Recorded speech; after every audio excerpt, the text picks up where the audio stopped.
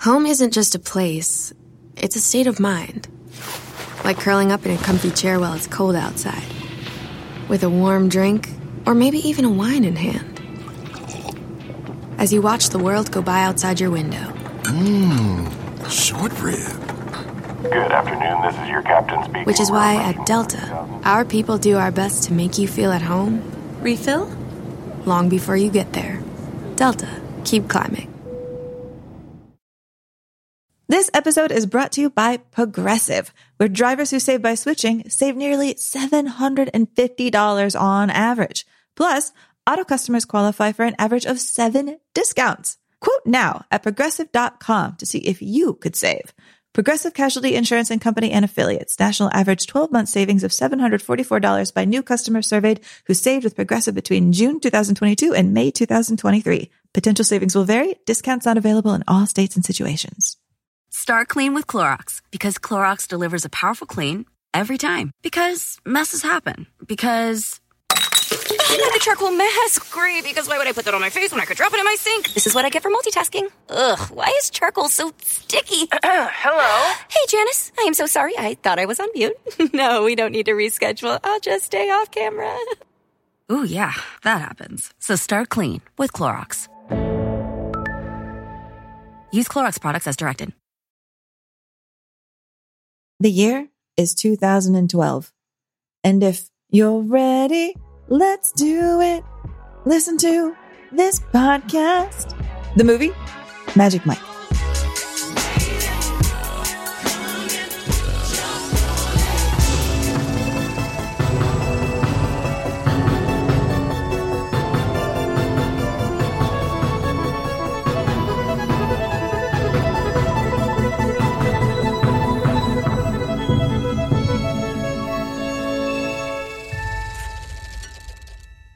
Hello, everyone, and welcome to Unspooled.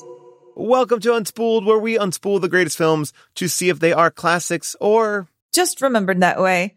I am Amy Nicholson. I am a film critic who reviews for the New York Times. And I am Paul Scheer, and I write op-eds for the New York Post. And let me tell you, what's up with this airplane food? Amy, I'm so excited to be talking about Magic Mike today. And we're not just going to talk about Magic Mike. We're going to talk about Magic Mike XXL as well, because you know what? Honestly, they truly are bookends to each other. I mean, they are one piece, 2 chapters, a great pairing, if you will. Indeed, indeed. They are like brie and fine wine. I think by the end of today, you will be ready for Magic Mike's last dance.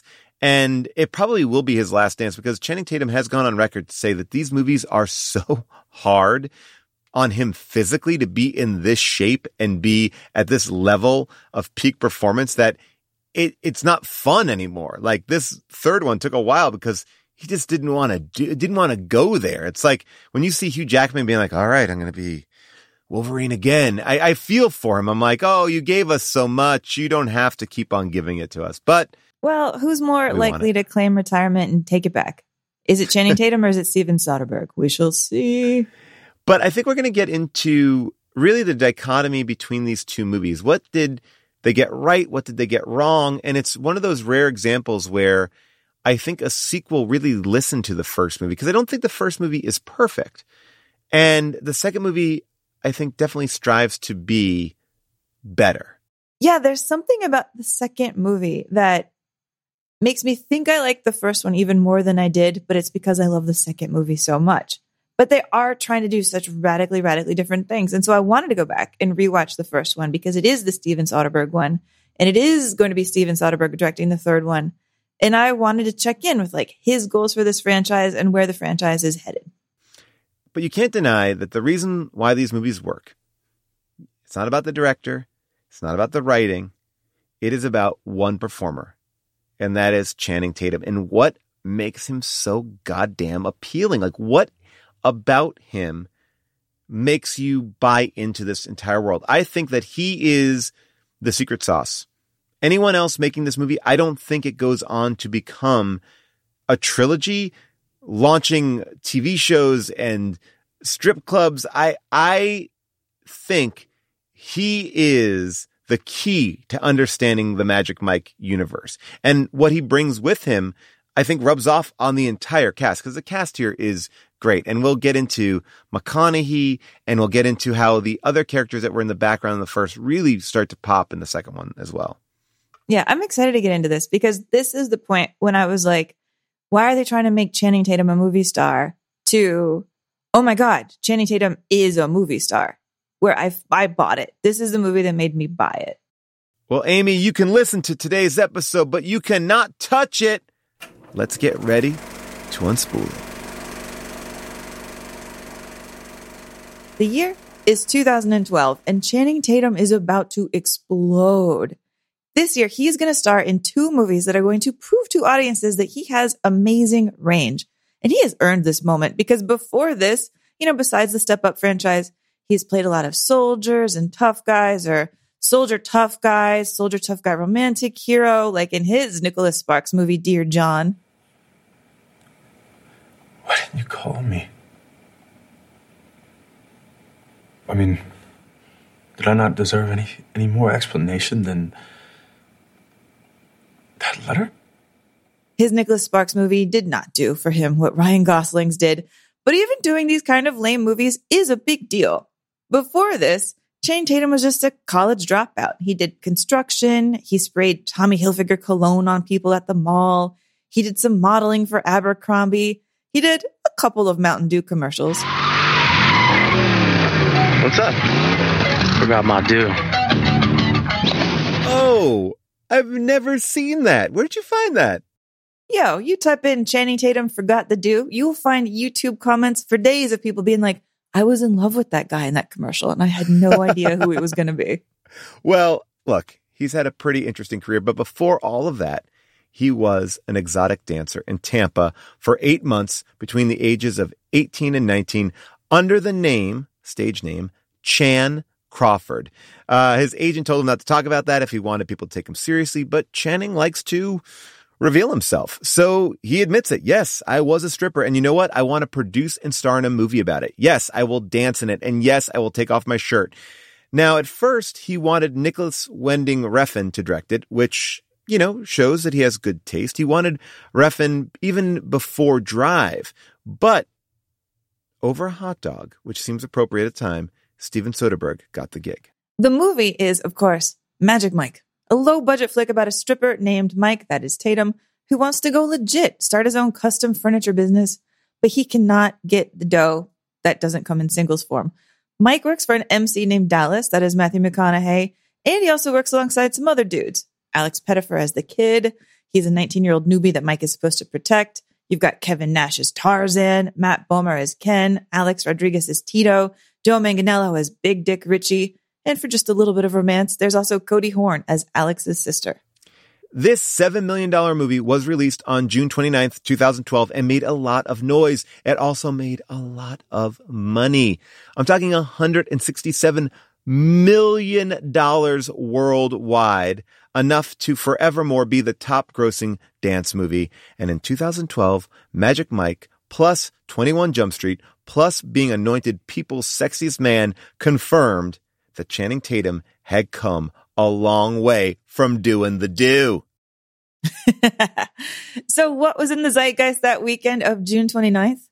Well, the number 1 song on the Billboard charts was a song all about female desire.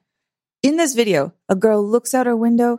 She stares at a working man. That man is there to mow her lawn. That man takes off his white t-shirt. He flashes his abs. She starts fanning herself, and it is on. Pennies and dimes for a kiss. I wasn't looking for this, but now you're in my way. Your stare was holding, ripped jeans, skin was showing. Hot night, wind was blowing. Where you think you're going, baby? Hey, I just met you, and this is crazy. But here's my number, so call me maybe. It's hard to look right. Classic song. By the way, speaking of Call Me Maybe, I will tell you the one thing about Magic Mike that dates it. There's only one. The cell phone technology. When you see his iPhone and how old it was, whatever version that was. Not that the iPhone looked old, but the iOS looked old. And that really was like, wow, this movie came out a long time ago. I didn't realize that it was back in 2012. And by the way, at this point, can we just go in and fix all the cell phone screens so movies can be timeless again, people? That's what I want. I want all of our movies to be timeless in their cell phone technology. I think it's funny that the more hip technology-wise a movie wants to be, the more immediately dated it gets. But I guess this is why Magic Mike 2, a movie that I think we should also talk about in this conversation, because I believe they go together like Alien and Aliens. At the very beginning of the movie, they take all the cell phones and throw them out of the window. I suppose that made you happy. Well, yes, because it became timeless. Amy, I've never seen Magic Mike until last night, getting ready for the podcast. I started it at 10:30 at night. And I'm watching it. I get through, and as soon as I'm done on HBO Max, it's not an ad, they say, do you want to watch Magic Mike XXL? And I couldn't hit that button fast enough. And I watched both of them back to back, starting at 10:30 at night. And goddamn, that was a great night. Holy shit. I'm mad at myself now 2 weeks in a row for having a preconceived notion about these movies. And as much as I want to stand here and be like, oh, you know, they shouldn't genderize films and I definitely felt like last week's Notebook and Magic Mike are not movies for me. I appreciate them. I don't make fun of them, but they're not for me. I'm not going to get anything out of it. And let me tell you, I got a lot out of it. These movies are great. These movies are awesome. And they're awesome for a lot of different reasons, because I would say this movie is as good as some of the plotting and characters are bad. Does that make sense?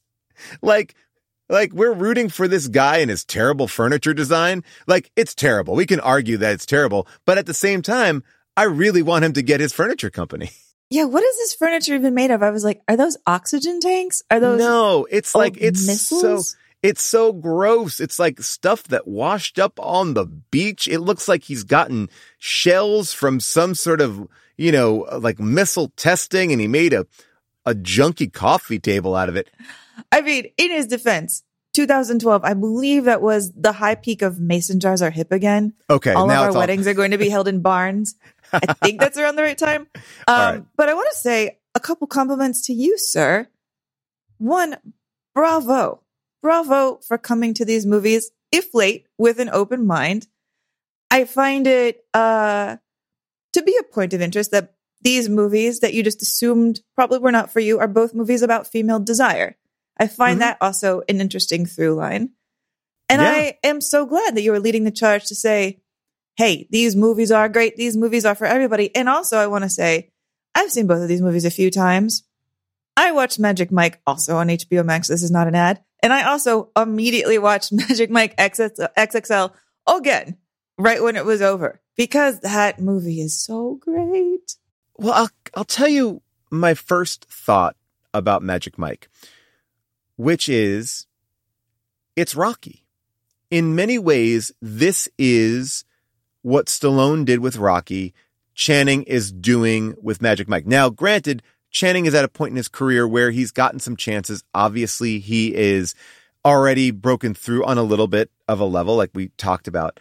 But he's been in a G.I. Joe movie, but people are like, oh, yeah, that guy from a G.I. Joe movie. You know, this is a point when we have a surfeit of pretty buff, like, white dudes jockeying right to be the next Sam Worthington. It's not exactly easy to break out of this pack and be taken seriously. And I think what's so interesting about it now, as I look at Channing's trajectory, you know, over these years, is he's a really smart businessman, because he financed this movie, he and Steven Soderbergh. Now, for them to put their own money up to gamble on this, I can only imagine how much money they have made off of this. We're talking about Magic Mike. The movie goes on and makes $167 million. Then we're talking about sequels. Then we're talking about Vegas stage shows. We're talking about a reality show on television. All these Magic Mike, like, arms have reached out in the last decade.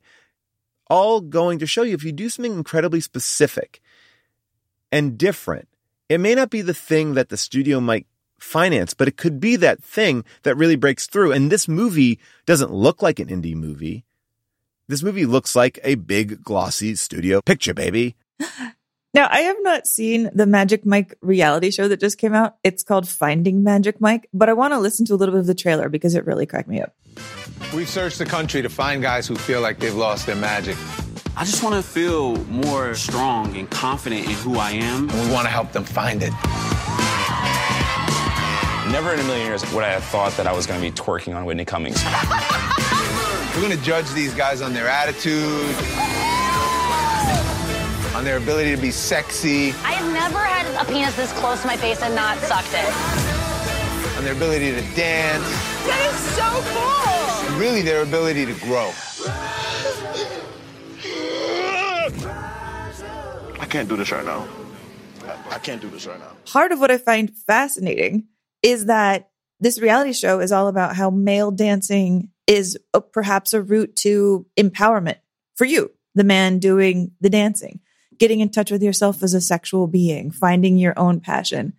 And I want to say that that's where Magic Mike is today in the year of our Lord 2023. But this movie, Magic Mike, that begins it in the year of our Lord 2012, is like, you should probably not do this as a career. It's terrible for you.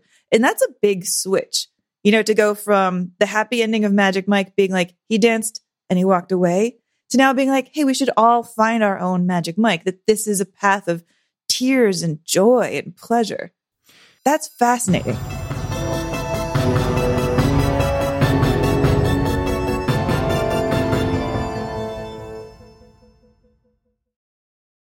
Home isn't just a place, it's a state of mind. Like curling up in a comfy chair while it's cold outside, with a warm drink, or maybe even a wine in hand. As you watch the world go by outside your window. Short rib. Good afternoon, this is your captain speaking. Which is why at Delta, our people do our best to make you feel at home. Refill? Long before you get there. Delta, keep climbing. Life is a highway, and on it there will be many chicken sandwiches. But there's only one McCrispy. So go ahead and hit the turn signal if you know about this juicy gem of a detour.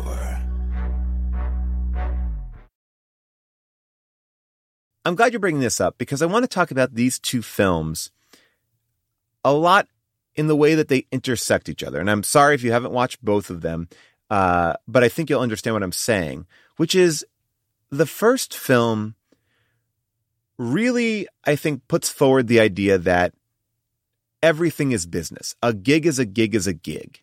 And, you know, it's all to maybe a greater end, or it's just something to get by. It kind of makes every interaction commerce.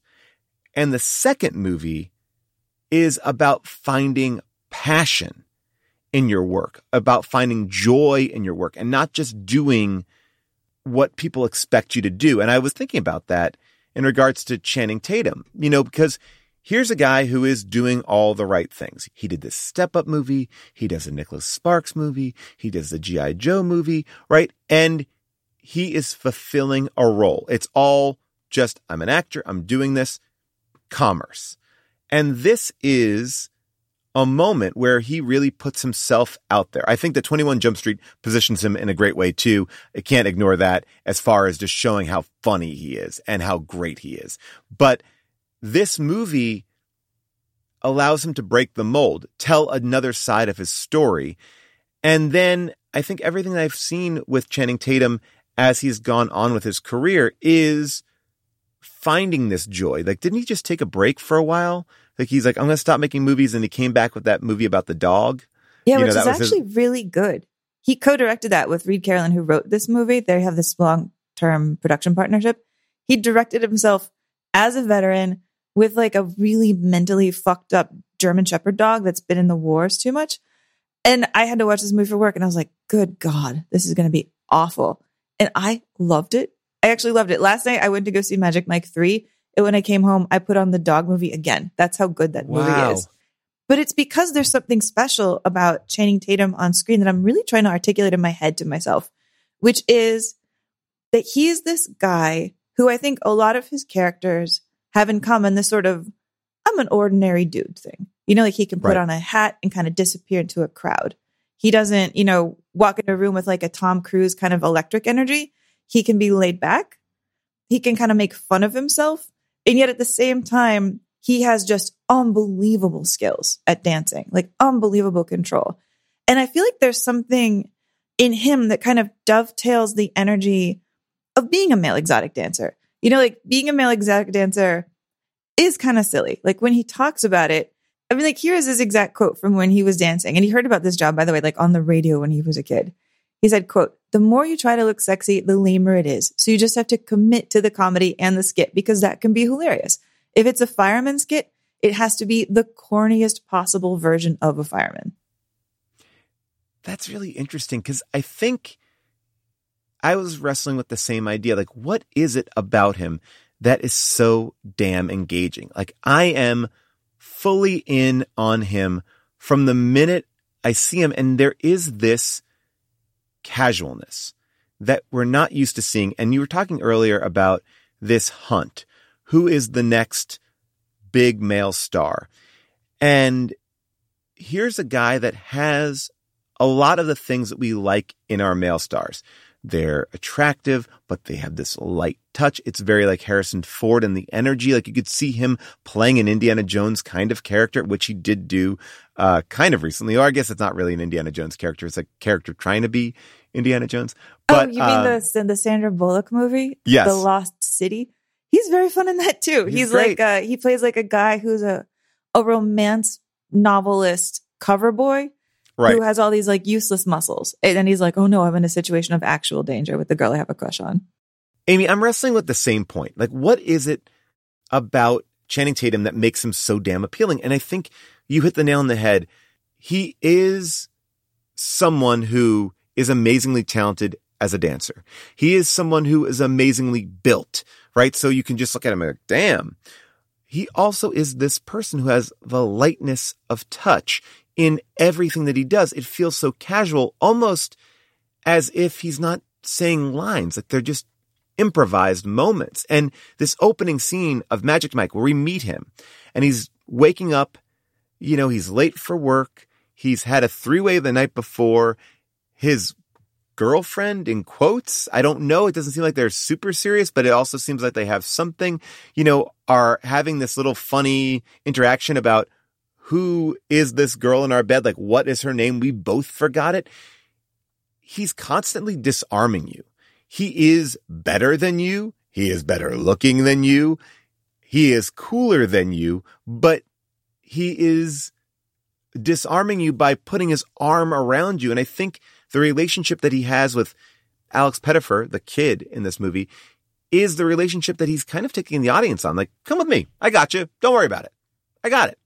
And it's a real ease that he has everything of an alpha, but really is acting like a beta, or at least in control or in the pocket with his emotions. It's a different thing. I think a lot of our action stars aren't allowed to show like a heart. And if they do show heart, it's melodramatic, right? Or if they, you know, or if they show that they're tough, it's overly strong. And he kind of falls in this middle ground. I think Ryan Gosling has a similar tendency, but Ryan Gosling, I think, sits more on the outskirts of very dark movies or a very heavy drama. So I don't think that we get to see it. I think Heath Ledger had an energy like this too, in Knight's Tale. But there's something very unique to this type of person that I'm fascinated by.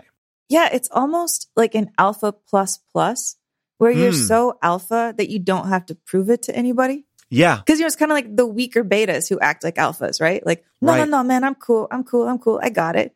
And it's like, when you are so, God, I hate talking like a 4chan boy, but when you are so confident in your masculinity that you can be the butt of the joke, that you can do ridiculous, goofy things on screen, it makes you look more confident. Like, I think there's a reason why I respond a lot more to Ryan Gosling in The Notebook, where he is kind of goofy and heartbroken and he makes fun of himself and he says pancakes like a weirdo, than I am the Ryan Gosling in Drive, where he seems like he's trying harder to impress you. I agree.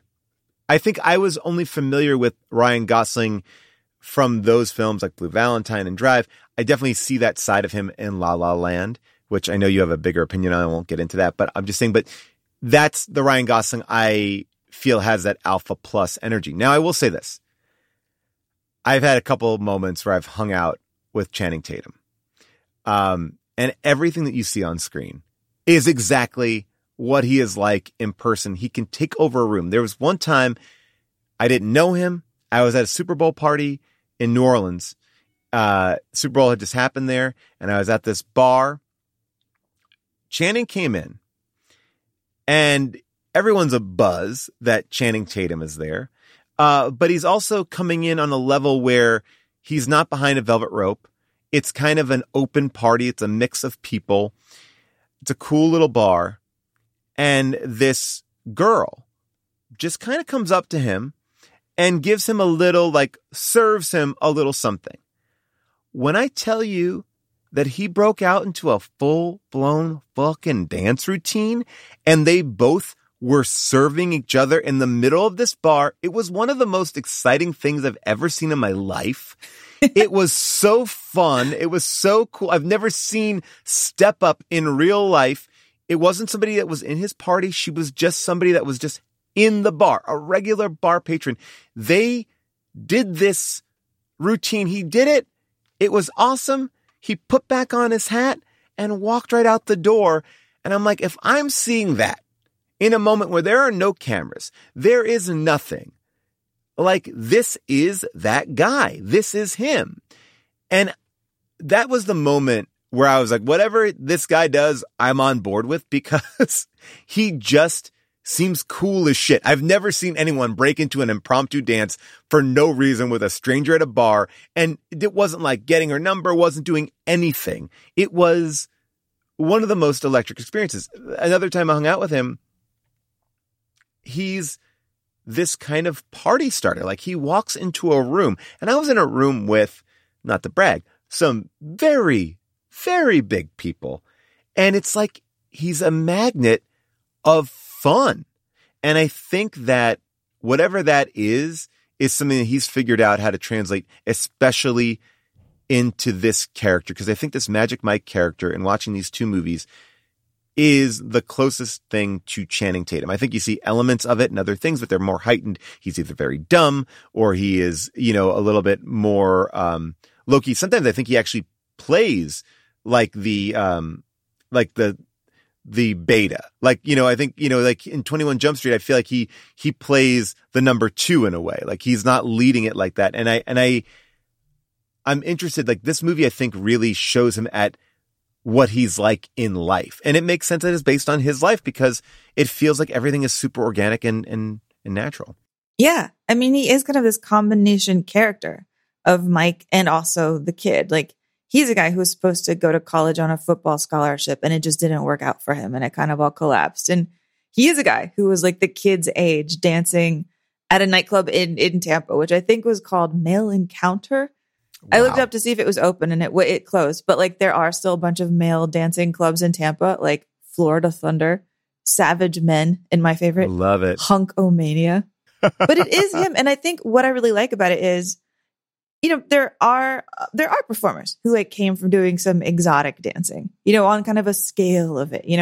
Chris Pratt said he used to dance naked at bachelorette parties or probably in a thong. Lady Gaga did some burlesque. Javier Bardem said he exotic danced for a day and then he just felt so awkward. He never did it again. He was just kind of a goofball. Brad Pitt in college made money in a club called the Dancing Bears, where they would go to sorority houses and do a little bit of a bump and grind. But none of those are exactly the same as getting on a stage as a kid, doing this dance for like money getting stuffed in your pants for several months, like legit actual career, which, by the way, when clips of this leaked, there was sort of a tone in the air of like, oh my God, how embarrassing for him.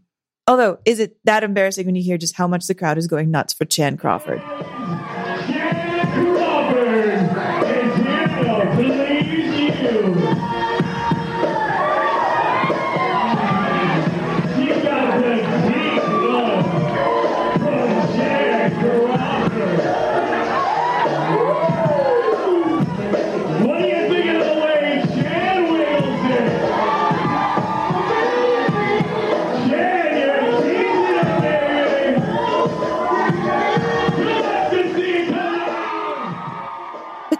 instead, like, he took a thing that could have been embarrassing and kind of treated it with this lightness that we're talking about. He's like, he said, it's nothing I'm ashamed of, and I'm not proud of it either. I wanted to talk about it at the beginning, but my publicist wouldn't let me. He's just like, yeah, this is me. There's kind of a confidence to that. And it's like, I want to build a whole theory about how, like, yeah, man, when you're up on stage and you have a direct relationship between a dollar bill in your pants and how well you're amusing a crowd, that must train you in some way of like audience relationship for the rest of your life. But then I was like, is that different than doing improv, where you're also really aware for like minute to minute crowd reaction, or stand up where you're very aware of minute to minute crowd reaction? But then I don't think of stand-ups as being the most reactive performers. I think of them as being kind of like, here I am and take it or leave it. Da, da, da, da, da. And Channing is something different. I think you read the crowd. I think any live performer is reading the crowd. You might fight through it. You might eat shit, but you are reading the crowd, and the crowd is fueling you. Like, there's that idea that if you go up on Broadway, there are bad audiences. The show isn't changing, but there are nights that the audience is fully into it. You can't change it on the fly, but there are stand-ups. I've seen this. I've done this. Like, oh, we're going down a route that it's not working. I got to change course. Maybe we can come back to that, but I have to adapt to what's going on. I just want to like highlight this idea. The underlying theme of Magic Mike to me is, and what's the big deal? If I do a mobile detailing, or if I, do roofs on houses, like, why is that different? I'm getting paid $20 an hour to put a roof on a house. Why is that different than stripping in a club? And I think part of it is this repressed sexual nature that America has, 100%. Like, that we would devalue that. Like, that is not worthy to be talked about, where in many respects, there's so much more talent going on there. There is so much more life there. I think what they've done in the second film was really embrace that, because I do think that the issue that this first film falls into for me is it kind of does a mini version of Boogie Nights in the third act. I'm like, oh, okay, why do I care about this? I was having so much fun, and now you're bringing me down this rabbit hole. I don't know what the lesson is, because I'm getting one thing from watching them and I'm getting another thing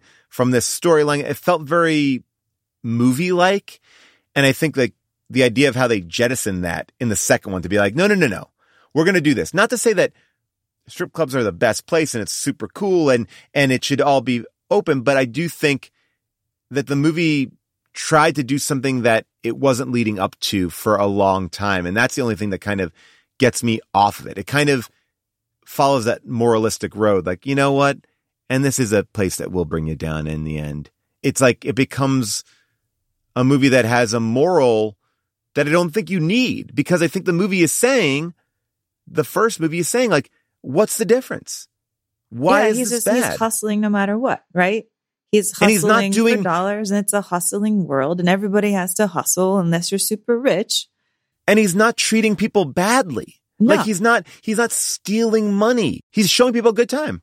Yeah, like when you think about it, to introduce him with like, yeah, I had a threesome and I don't remember this girl's name, that could actually turn you off of a character from the beginning, right? Like if you just played those same lines a little bit differently. But there's an ease to the way that he plays it where you're like, okay, it's fine. And I think that is something that frustrates me about the first one too, is like, you go down a pretty far road with him being like, I respect what he does. He's great at it. Listen to how much he just like gets the crowd worked up when he does Pony, which by the way was his song when he was a dancer. So they absolutely had to get it. I pulled the moment where you hear the crowd go nuts when he like lifts up that woman in the chair then drops the chair.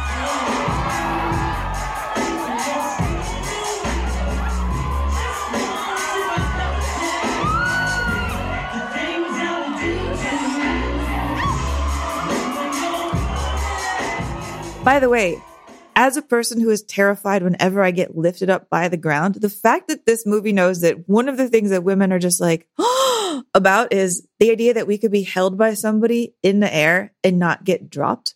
Like, I don't know what it would be like to even relax into that, to be like, I can be held and you're not going to drop me. Like, this movie really hits that nerve. As a man, I feel like that too. Whenever people want to do these like stiff as a board, light as a feather, or you've gone to weddings where people sit on chairs, I don't want it. I don't trust it, but I would trust Channing. Exactly. But then like from there to kind of go down this Boogie Nights road that you're talking about, Matt Bomer is like letting Alex Pettyfer grab his wife's boobs. Everybody's there and everything's crazy. And Riley Keough is there with her pet pig, which is just such a perfect touch. This is okay? So okay with it, man. She loves it. I fucking love you. No, man, I love you. No, you don't understand. I fucking love you. I fucking love you, man. I love you, man. Fucking love you. Such a fucking special soul. I love you. I love you too.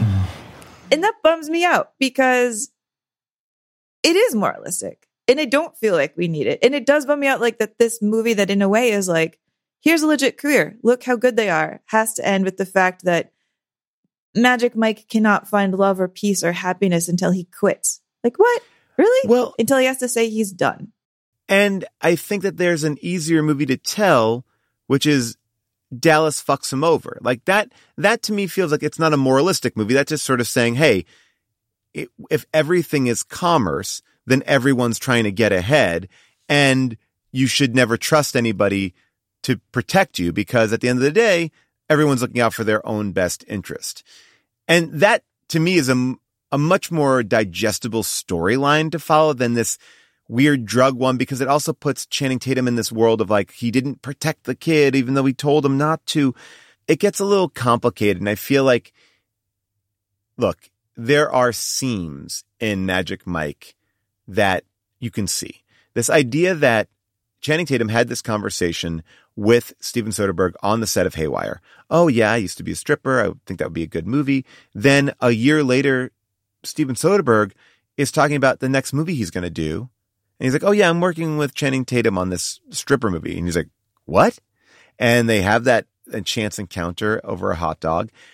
And Soderbergh's like, if you can get me the script before I go to Cannes, we'll make this movie. And he does. And they write it. And basically, you know, his producing partner, Reed, is taking every anecdote that Channing has ever told him and just jamming it into the script. I think that there's elements here that Channing has talked about. He's like, look, if I told you the real version of the strip club, you would never want to watch this movie twice. So I do think there is a version of this movie that is a rushed movie.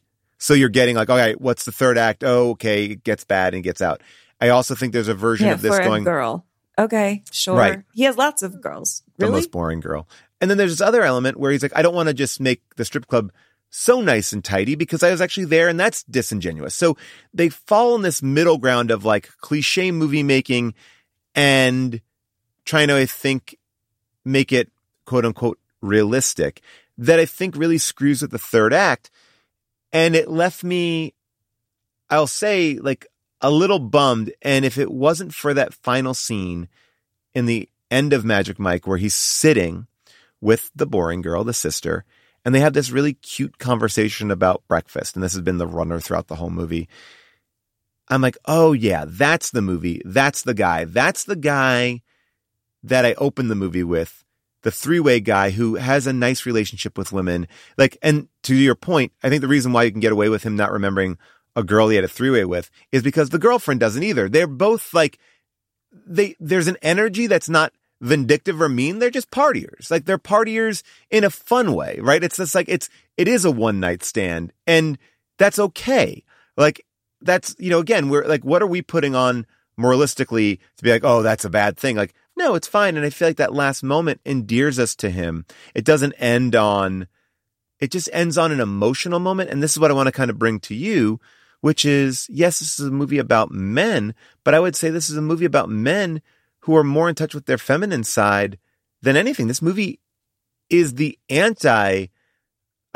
masculine film. It's, you know, I can have all these things that are traditionally viewed as like alpha male, you know, but everything that they speak about here is really emotional, heartfelt, dreams, wants, desires. These characters get hurt.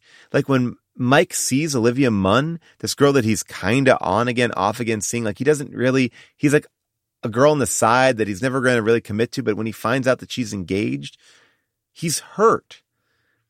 And I feel like that's something that we don't see, that level of emotional awareness. And oftentimes when you see it in a romance film, it's only to the other woman. But this is to the world. These men are all open to the world. Yeah, I mean, they're in the back in their green room talking about their skin looking ashy. You know, and the actors are like in the press talking about how much it sucked to get waxed. And I feel like sometimes in these green room scenes, there feels like a little bit of like airlessness. Like Soderbergh is after such realism that the movie kind of drags in scenes where I want it to be more fun. Yes, I am. All right, so we got your first little piece of business. Bam! I look ashy to you? What's that, man? I look ashy? Heads up. Get a little spray on that calf there. Come on. Come on. Dude, I don't want to spray a leg. Just do it. We all had to do it, man. It's like initiation. Lord of the Flies. Come on. Boom. Come on, kid. Help out. It's all right. We're going to tip you out good at the end of the night to be a happy man. All right. Make sure you massage it in good. But that said, sort of that looseness is also what makes it work.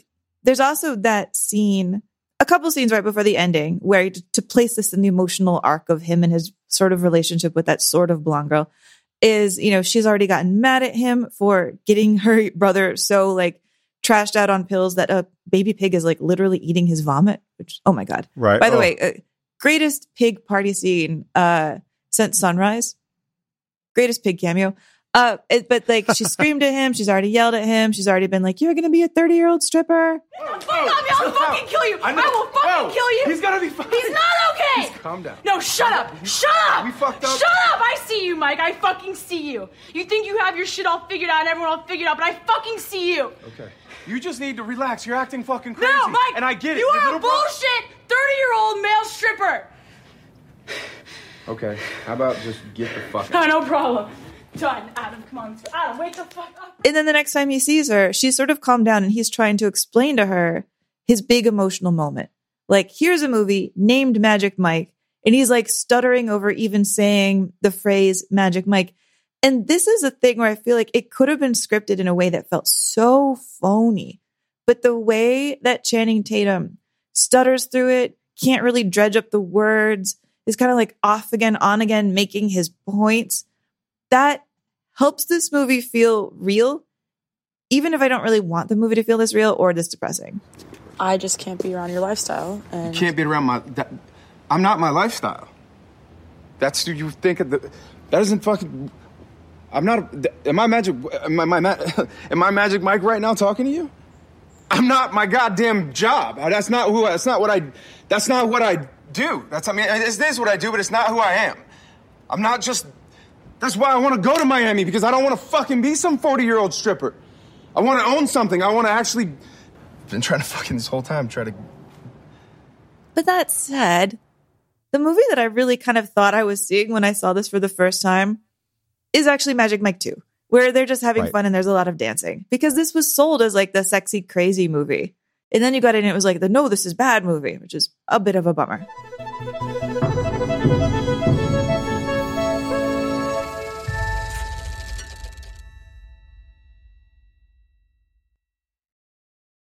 Home isn't just a place, it's a state of mind.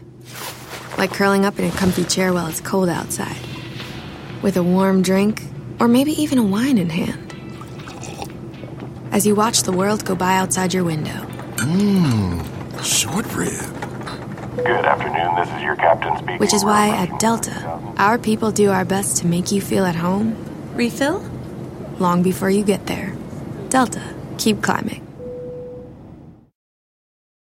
Life is a highway, and on it there will be many chicken sandwiches. But there's only one McCrispy. So go ahead and hit the turn signal if you know about this juicy gem of a detour.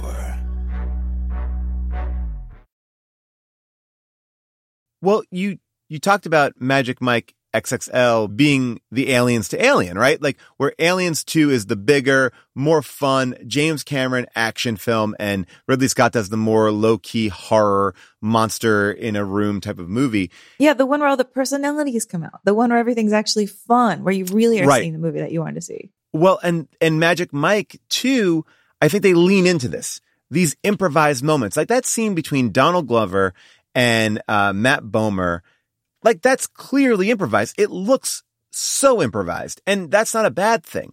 You know, you have these moments where these characters are fucking with each other, and yes, they said, oh, this is all off the cuff. It's like you start to realize who these characters are, and then Magic Mike 2 does something that I've never seen before, which is it makes you regret how underwritten the characters were in the first movie, because they all come alive in the second movie, and they basically, in this like movie kung fu, they cut away everything that was overdone. Get rid of the kid. Get rid of Dallas. Yeah, they basically take the two characters who like dragged everything down and made it toxic, and they're like, they live in Macau now. It's over. Yep. And it's like, and now let's get rid of my girlfriend. We did have a good relationship, but it's gone. Like, let's just get it down to bare bones. And what you're finding is bare boners. Bare boners. Sorry. You bangy. Sorry. You bangy. But what you find, I think, is what you were saying about Channing Tatum in the beginning. It is about your personality. What are you bringing to this? What ease do you have that makes everybody want to have fun with you? It doesn't make you feel uncomfortable. And he lets his actors, like all of a sudden, like that, you know, that Big Dick Richie, I'm like, oh, I'm heartbroken for this guy who can't find a woman who has a big enough vagina for his big old dick, you know, and you know, but it's like, I mean, he could stop pumping it up so big, but yeah. Which, by the way, in Magic Mike 1, that was his actual member, and that apparently made him pass out on set because he was pumping it so much. And I think that this is the difference between Soderbergh. Like, I love Steven Soderbergh movies, but I do think that Soderbergh is really great at showing, like, I think he knows how to make a really fun movie. And it felt like he was conflicted on two sides of it. He wanted to show like the gritty indie, but he also was making the Ocean's 11 fun big movie. And it's like, and the movies are in Magic Mike 1, the movie is, I think, a little bit at war with each other. And I only see it more clearly by seeing the second one, because the second one is, I think, emotionally more fulfilling. I think it's more fun. And I also think it tells a better story, even though the story is so much less. It's just like, we're going to go to this place and perform one last time. But it is all about these men finding their voice. What do I really want to do? What do I really want to say? Who am I? Instead of you telling me what you want me to be, I'm going to be who I am. And I thought that was like such a cool, empowering message. Yeah, my boyfriend refers to Magic Mike 2 as the rare movie that doesn't have conflict. He's like, you're just going to a movie to enjoy it. And I pretty much agree. Yeah, they throw away their cell phones. Yeah, there's like a little file. The car flips over. But there's no problem. It's like Entourage. No yeah. Yeah. And when you start Magic Mike 2, 5 minutes in, you're like, oh my God, Big Dick Richie said more words in the first 5 minutes than he got to in like the entire other movie, like combined, you know, and it's just lovely to get to see their personalities come out. Like, I don't think I would be as frustrated with one. And I was frustrated with one even when it came out because it felt a little claustrophobic and punishing at times. But then I was more frustrated with one after I saw 2. And I was like, you had all of these actors with all of this charisma and you didn't let them use it because you were interested in money and finance. And I get it. Like, Soderbergh had been wanting to make Moneyball and said he made this. And so I feel like he put a lot of his, post 2008 economic collapse into this movie. And I like that element of it in here, but it kind of drags it all down. Well, I think because it's a darker through line that I believe could have been lighter, but I think they were trying to say something. Like, and I don't believe that strip clubs are as bad as Channing Tatum says they are.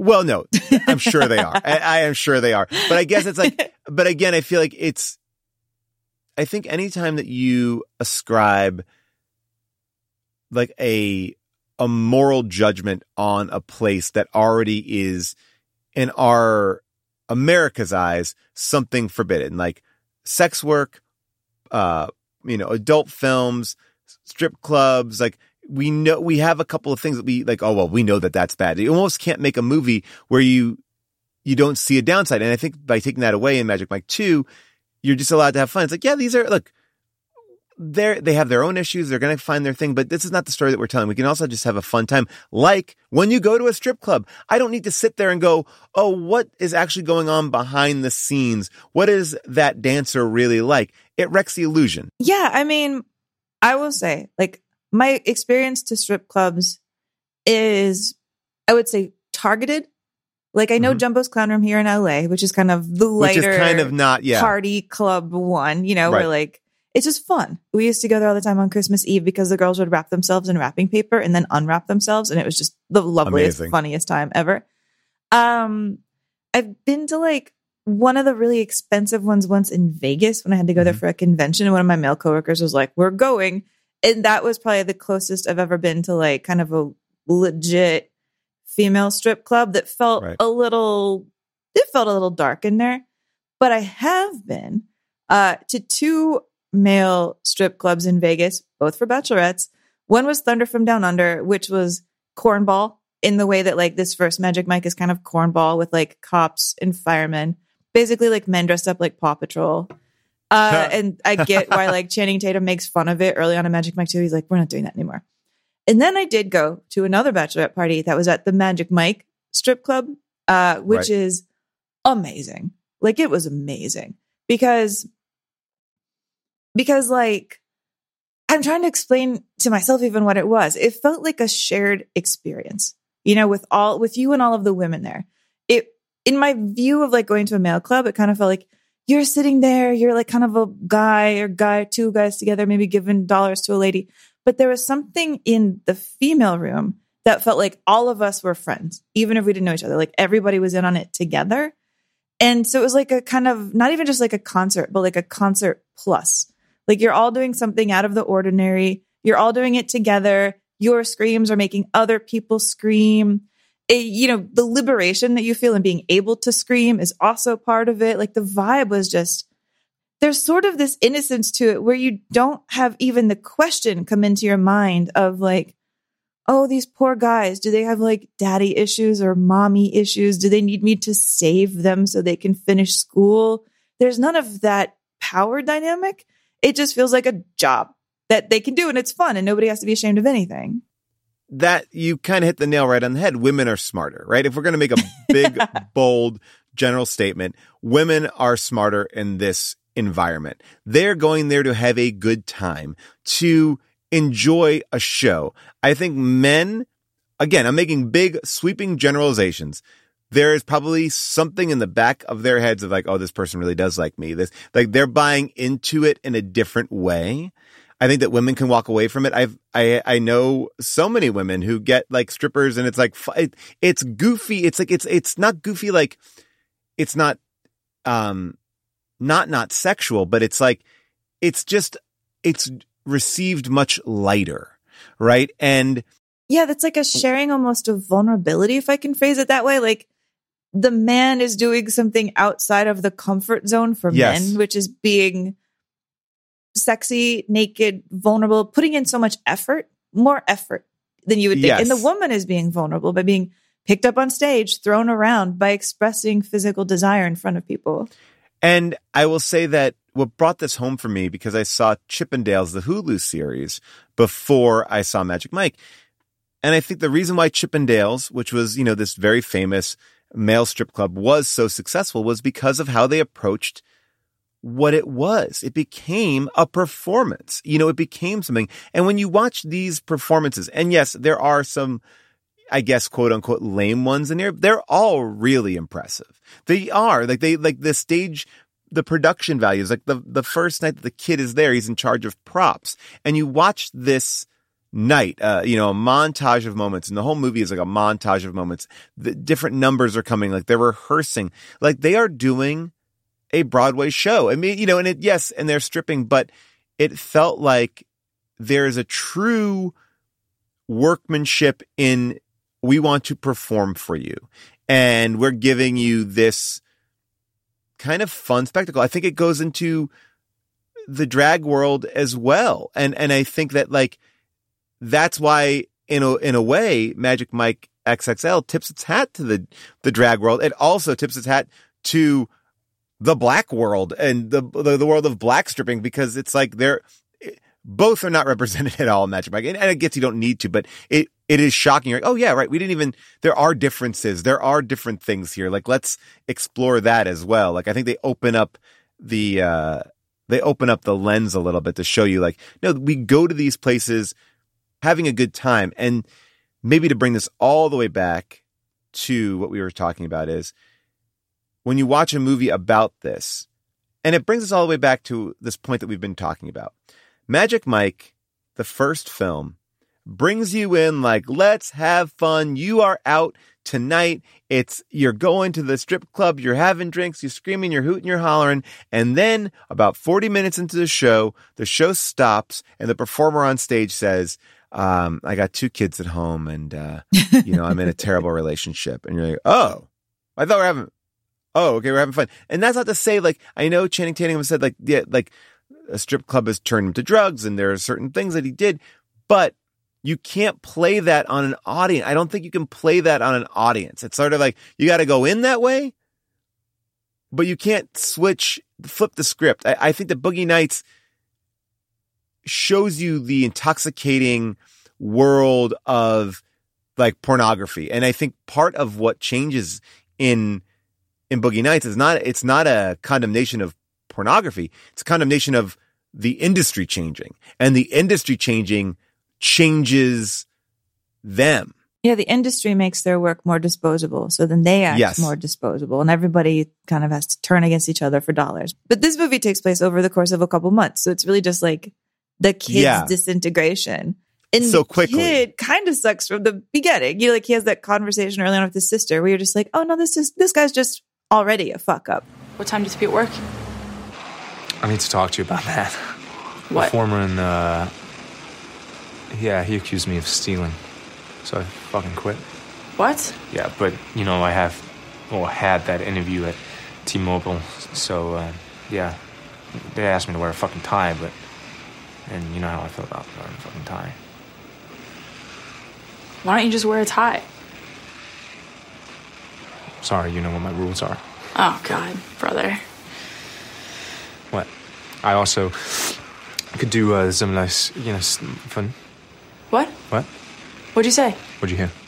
Now, I will say that energy of that scene, I was like, I love this movie. What I love about Soderbergh is the way that he handles dialogue and these scenes. And I think he captures something. I don't know the ratio to what was written or what was performed, but these opening 2 scenes, like these like chunkier scenes, feel really natural, like really natural, like you're a fly on the wall. And I think that like when Soderbergh's at his best, like you're a fly on the wall and you don't feel like it's claustrophobic. Like it's like you're just watching this. And yes, he's a fuck up and all that sort of stuff, but I like him. Like he's got the same kind of energy that Channing has, or at least that's what I feel. I grow to not like him that much. And then at the end, and when I'm in the middle of 2, I'm like, I hate that kid. I have to go back to what I thought when I first saw it, because I was like, oh, I like him. He's okay, but he's kind of nothing. I don't understand why. I guess maybe I'm retroactively mad at him because I'm like, oh, we have to watch you? When Tarzan is over here is more interesting? Like, well, when Big Dick Richie's more interesting, when Tito's more interesting? Like, why do we have to watch you? To be fair, when I was watching this again with my boyfriend, we were debating like who we thought was the hottest guy. He actually was very much Team Kid, which I think And I was kind of bummed because like on the IMDb for Magic Mike 3, it looks like he's in the 3rd one. So I was pretty excited to see like how Alex Pettyfer has been since an actor, because he was also part of that Channing Tatum cluster of who's going to be our next star, kind of flamed out pretty fast. And I've been curious to keep up with him because he's still pretty young. And I thought he had things in here, even though you can tell on the press tour for this that people are like, I don't know, we're going to treat you a little bit like a piece of meat. Right. I mean, and there is something really kind of, he's a 19-year-old. I like him getting intoxicated by this world. But then, of course, because I'm a Magic Mike head now, I did my research, and Channing Tatum hated him. They were at each other's throats. Oh, I didn't know that. Basically, Channing Tatum said to him, no one likes you. You know that. Like, there's all these stories. He talked about it, Alex did, on the Bret Easton Ellis podcast. But basically, like, it seems to me that Alex was having some trouble. He had broken up with his girlfriend at the time and was accused of hitting her. And that was this actress, Diana Agron. Like, he was apparently very controlling and paranoid throughout their relationship. And he basically, like, was yelling at her in public, and it felt like things were bad. She moved to a hotel under a fake name, so he couldn't find her, and they couldn't be at the same events. And so he came into this movie with all this heat on him of being that was this happening at the same time. At the same time, and his agents are saying to him, keep your head down, don't do anything, don't say anything, because you may not be able to work again. And that was, you know, in his defense, his energy was, I did my work, I put my headphones in, and I got quiet. And I think that started to set off everything with the crew. He got into a fight with Channing Tatum's friend who he was renting an apartment from, and he didn't pay that guy. He said he forgot it. Like, it seems like a real clusterfuck, and he's now taking a lot of ownership over what he did. So whether or not he came in there thinking he was cool and not, but whatever he was out, didn't like it. For the reshoots, he had to come back in, and there was a tension. And so a lot of people have hypothesized that, like, Channing was like, and we're not putting him in it. We're not putting him in it, and we're going to basically write him out with one line. So I just thought that was actually really interesting that there's so much drama going on here, you know, and conversely, I was surprised that, oh, wow, you don't bring back Matthew McConaughey for this sequel because he's so kind of electric too. And I want to talk about Matthew McConaughey, but like, and the reason there was like, oh, scheduling. And now it's come out, well, it's not scheduling. It's just that McConaughey was like, I can't get close to that character again. I can't do that again. I can't top it. Now, again, right. He almost got an Oscar nom for that whole raging campaign. Well, by the way, that was a really interesting time. I feel like this is the time of like the McConaissance, right? Like, it was like, hey, he would pop up in a movie and like, he's a genius. I mean, he does have the greatest intro. Last one, ladies. Can you touch this? Can you fucking touch this? Well, that too, the law says that you cannot touch. But I think I see a lot of lawbreakers up in this house tonight. And I don't see a cop in sight. I mean, I have a theory that this character of Dallas has watched the movie Dazed and Confused, starring an actor named Matthew McConaughey, so many times because he just keeps quoting his own characters. All right. And also he's kind of playing the same character, like the older man in this world who's leading people down a crooked path. They feel related. He feels like a fan. There was something about this character, and I think this character rides a lot on McConaughey's coattails. We like him. We're into him. I'm going to go out with a hot take and say I think he was underwritten. I think that some of the more interesting things about Dallas are said about him when he's not on screen. We don't really see him truly reveal the other side that much. Maybe in that confrontation after the sorority party gone wrong, but like, he's an interesting character. Like, he doesn't let his guard down for the camera as much as we like. I think that what we like is we like seeing Matthew McConaughey play the bongos. He clearly is set up for this final moment. Like, when he strips, it's like the movie is building to that. And we like him, but I do believe in this McConaissance. It's not one of his best performances, but because we know him and we love him, we are imbuing this performance with all of that. We're giving much more to this performance than what is on the page or what he did. And he's great, but it's not great. You know what I'm saying? Does that make sense? Well, I think there's something in his character that with just a couple tweaks could actually really capture this movie as a whole. You know, the movie that Soderbergh is trying to even make, the conflicts within this movie. Because it's like you watch Dallas and you have to kind of decide, do I think Dallas is cool or do I think Dallas is cheesy and sad? You're right. Both are sort of true when you look at it. And it's kind of which one do you pick? Is he charming and funny, or does he look a little desperate up there? Does he look a little too tired to be doing this, a little not into doing this? Do I believe that all of these women like tore off his G-string, which actually the extras did. So that's very true. They totally tore off his G-string as soon as he got near the crowd. Do I think when he walks out there wearing a tasseled G-string, tasseled in the front and the back, wearing something that to me does not look sexy at all, do I believe that that is sexy? And by the way, that was really like a McConaughey idea. Like he told the costume designer, I want to outdo everybody else. I need the craziest outfit. I want it to be kind of rock and roll Western. And they were like, should it look like you have a horsetail coming out of your ass? And he was like, yeah. So do you see that? And you're like, oh yeah, this movie's hot? Or are you like, this is sad, you need to get out of this business? You hit the nail on the head once again, articulating something I couldn't put my finger on with him. You're right.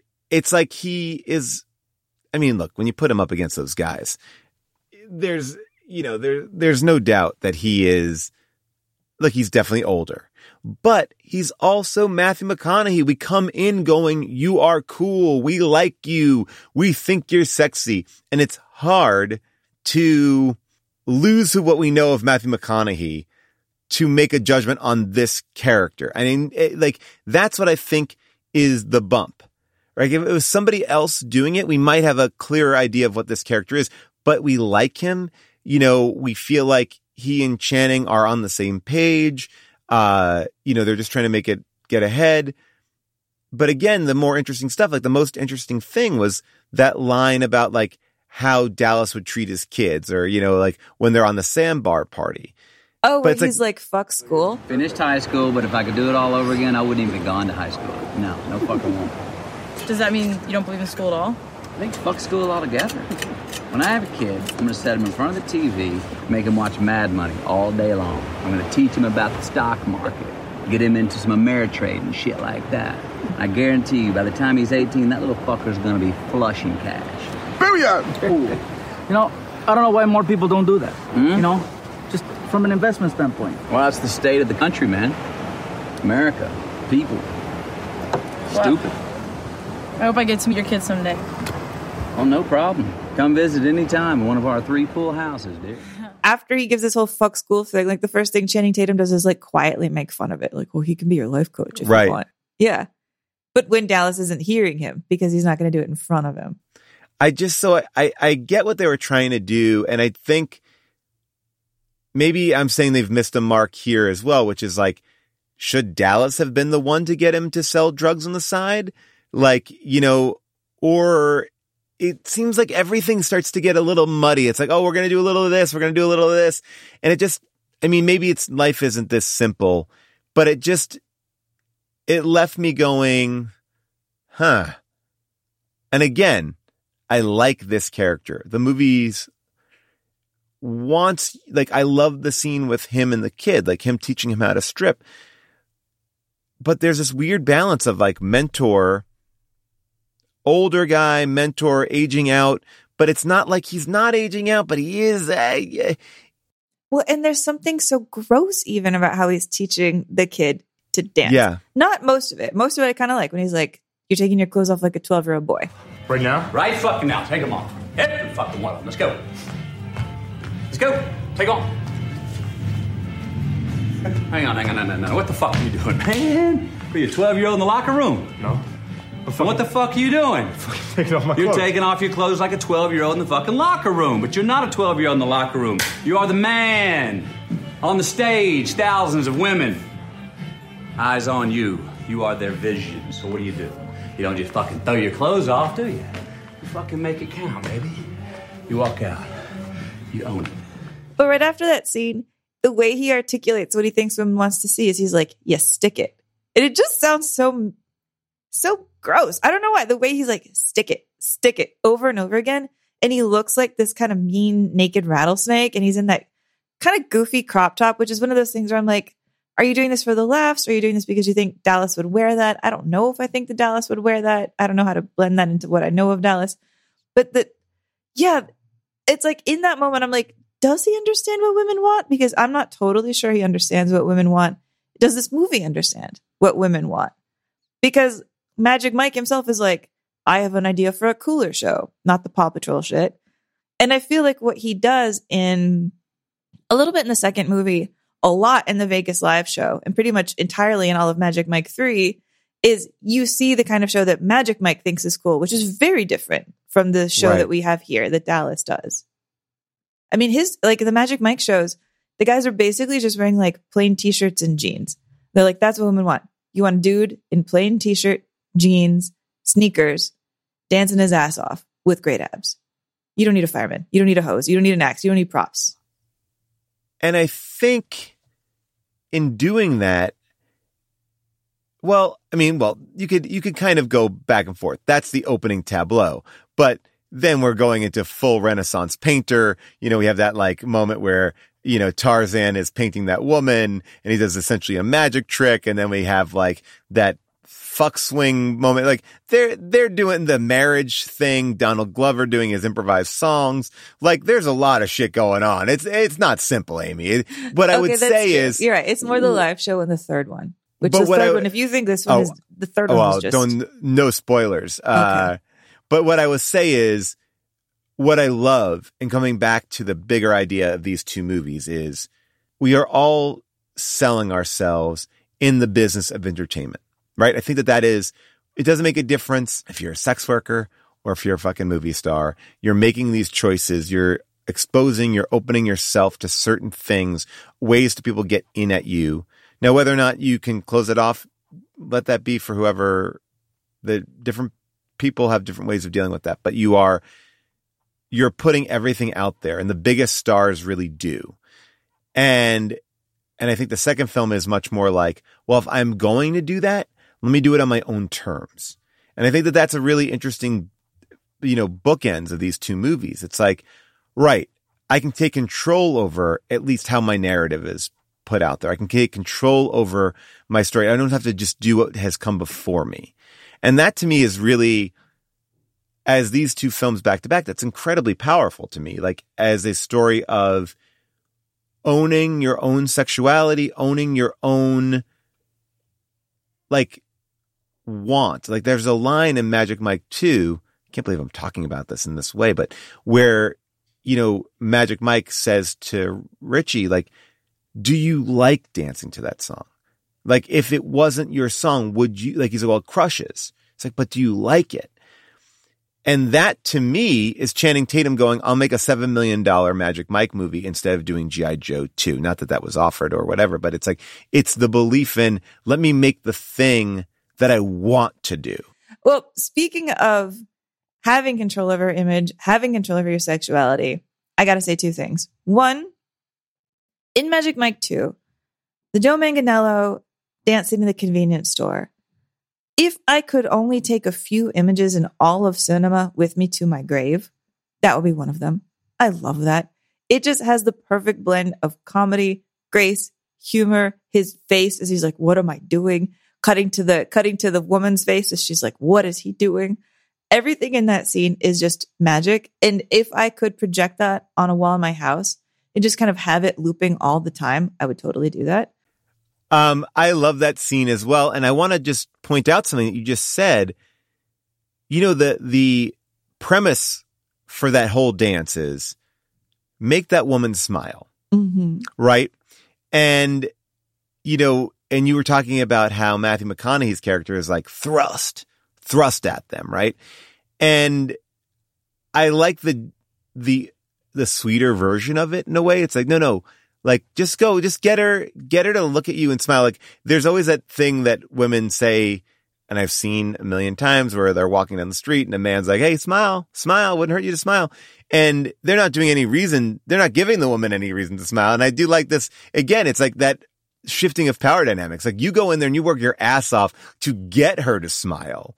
And there's something so endearing. Yeah, I love that. You're right. And that is a big shift from the first one to the second one. Because I feel like the first one is just a wall of women who scream. That's just really all the women are. They just scream. And then there's Cody Horn, who just tries really hard not to be amused, watches him dance once and then leaves, basically. And like his dancing doesn't have any real pull on her. And the second one is more about like, how does their dancing, how does their performance like affect women a little bit. You know, like they're at least there. You at least get to know the participants as more than just a bunch of screamers. The third one we will talk about, but the third one is different than these two.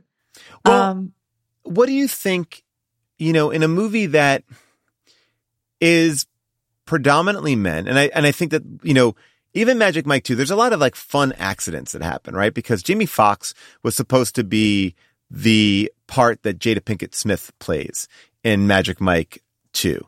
Jada Pinkett Smith is phenomenal. And I know we're kind of talking about both movies. She's unbelievable. And she had this part that was written for Jamie Foxx. He had to drop out at the last second. She comes in, and what she brings to this, and I think this is, again, a tip of the hat, like I was saying earlier, like we get to see the drag world. We get to see like the Southern, more black strip club world. We're seeing different things. We're not like, I thought there would be more of a competition element at the end where we're seeing a bunch of different types, but you don't even need it. But I do like that we've opened it up a little bit. And I think this is a movie about men and men giving women this amazing time, but these men actually aren't like gross about it. They're not trying to like, fuck all these women. Like, but I do think it's like kind of great in that moment with Donald Glover where he's talking about, he's like, yeah, I get to meet these people. I get to do this. It's like, it's not, there's a whole energy in Magic Mike 2 that's very sweet. Like, I'm shy and this is the way I can get in. And I like to make women feel good. And then you see this amazing, you see this very strong woman who I think is the strongest character in the whole movie of, Jada Pinkett Smith's character who's going to MC the night. She's MCing all these men coming out. She's like running the show, and we see her running the show in the South. And that's like the strongest woman that we've seen throughout all these films. But this is a movie that is about like female, like, well, I would say like, do you think that feminism plays a part in this movie? Are these feminist films, or are these a buddy picture with like an ensemble buddy movie with guys that just have a different plot point that women can also watch? What do you think about that?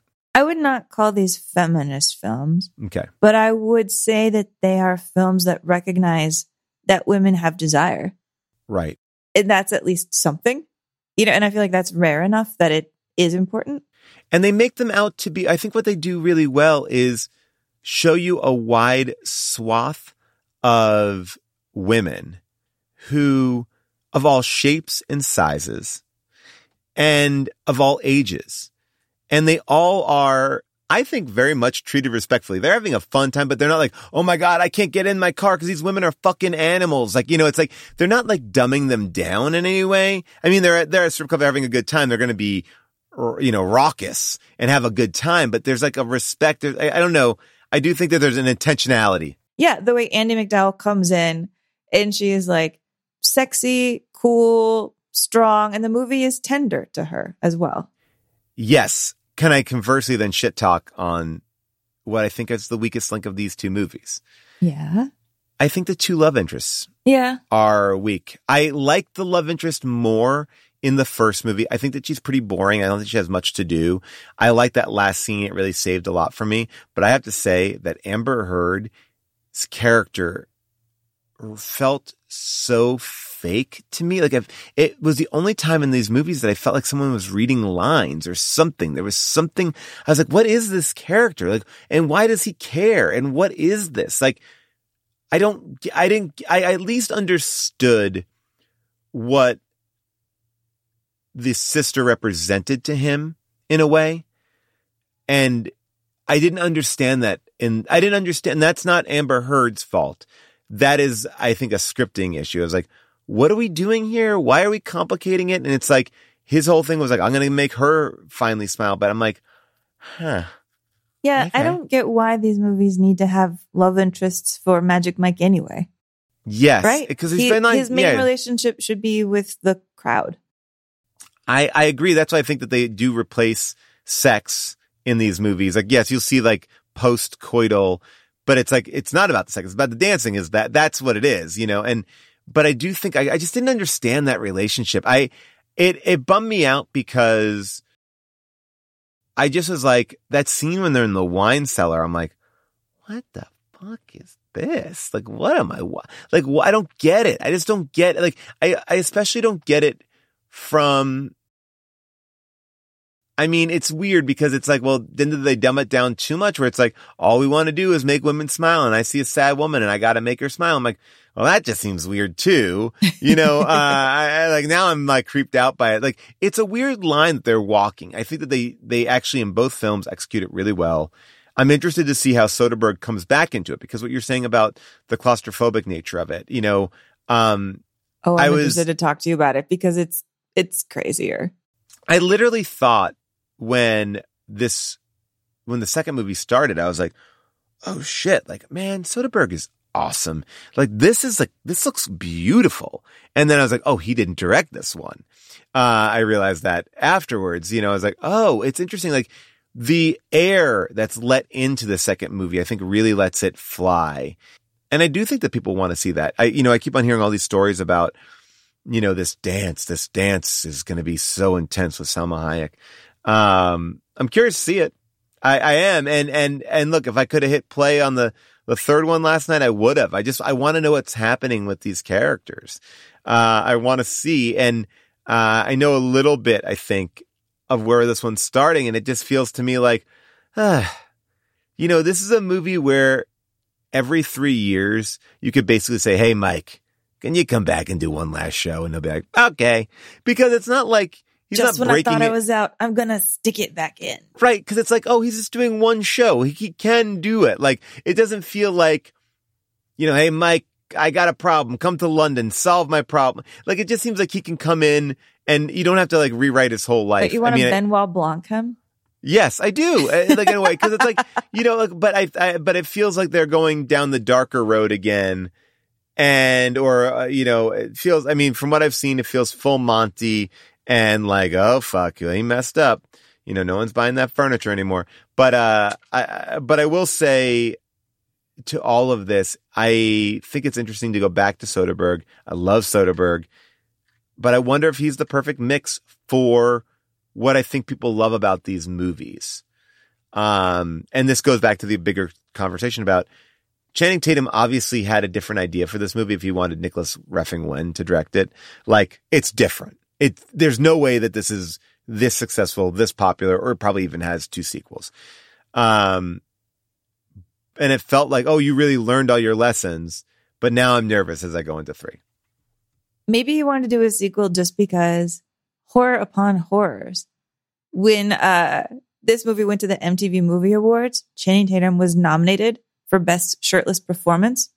His fellow nominees were Christian Bale in Dark Knight Rises, Daniel Craig in Skyfall, Taylor Lautner in Breaking Dawn Part 2, Seth MacFarlane in Ted.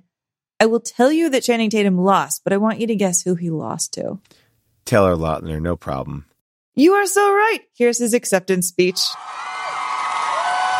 For all of us that do take our shirts off, McConaughey, Tatum, Lena Dunham, this is it.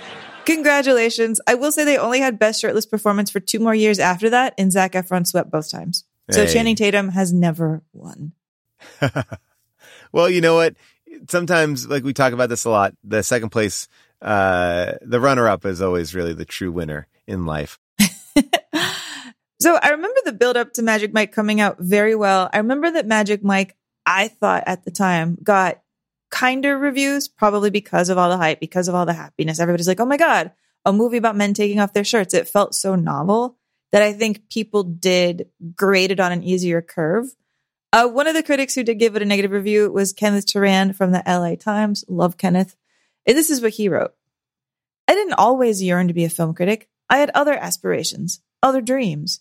Being a male stripper, however, was never one of them. And nothing I saw in Magic Mike made me want to change my mind. Life cannot be lived entirely on stage. And once the characters have to take off their thongs and return to their real lives, the movie goes nowhere that is either interesting, involving, or surprising. Tatum displays charisma and style, but he and Horn have less chemistry than Abe Lincoln and the vampires he hunts. If filmmaker Soderbergh had paid much attention to relationship dynamics as he does to dance number mechanics, this film would have gotten closer to living up to the magic in its name. You know, the sheer force of Channing Tatum elevates Magic Mike. First of all, the dancing is amazing. Like, if you're going to walk away with anything, it's the dancing. It's awesome. I think that opening scene, I think that closing scene you like this guy. I like him. I'm so glad it's not Channing Tatum who's going down the drug path. I think that that's probably the smartest move they made in the entire film. Like, yes, we like this, you know. Yeah, we don't want to sully him. Let him be Mike. Let him be Mike. A little dopey, really trying hard. Sweet, nice, lovable, yeah. And I think you set up these guys, and all the guys are, even Matt Bomer isn't like super seedy about it. It's weird. They're doing something. I really do believe that this movie lives and dies by one person, and it's Mike. I think that you put the cherry on top, which is Matthew McConaughey, and this movie is a hit. You change the casting of this movie does not work.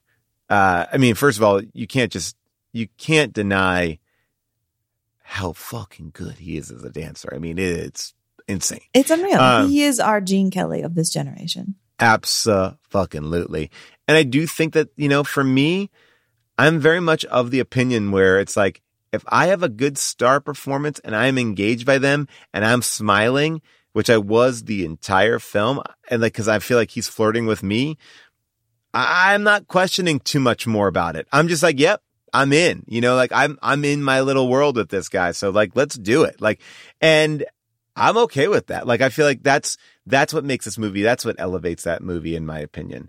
The more I think of it, because when I see number 2, I'm like, oh, now you've figured it out. Like, now you're like, what do people like? We're going to do it.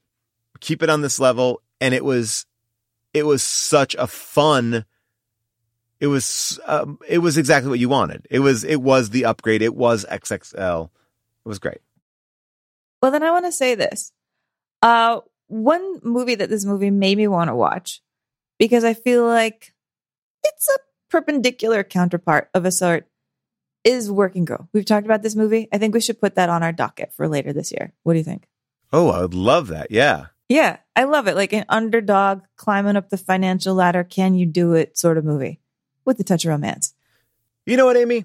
Just like Magic Mike, we are not going to do the same old thing anymore. No, next week we are doing a very special episode with the Chapo Trap House. That's right. The Chapo Trap House is coming on to our show, and they're going to be talking about some movies that are important to them, but more importantly, that figure into their brand new miniseries about the 30 Years' War. We also have a very special announcement about a brand new Chapo Trap House show.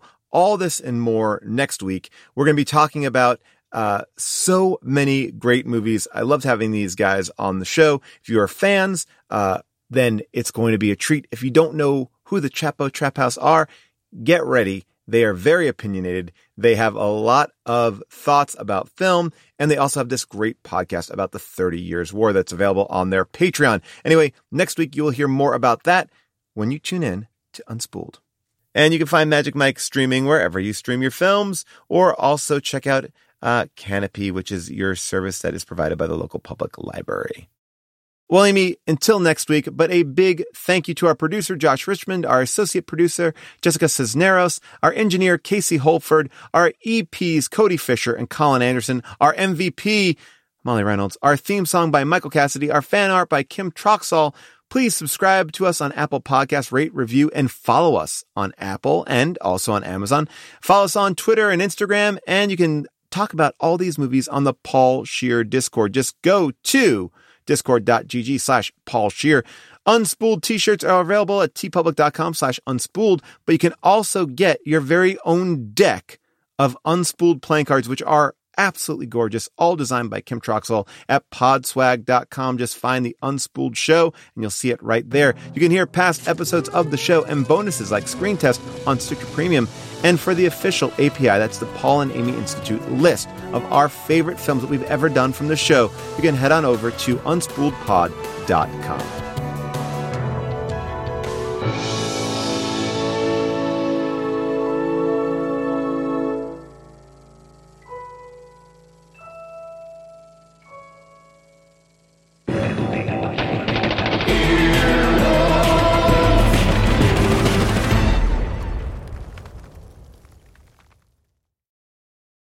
Home isn't just a place, it's a state of mind.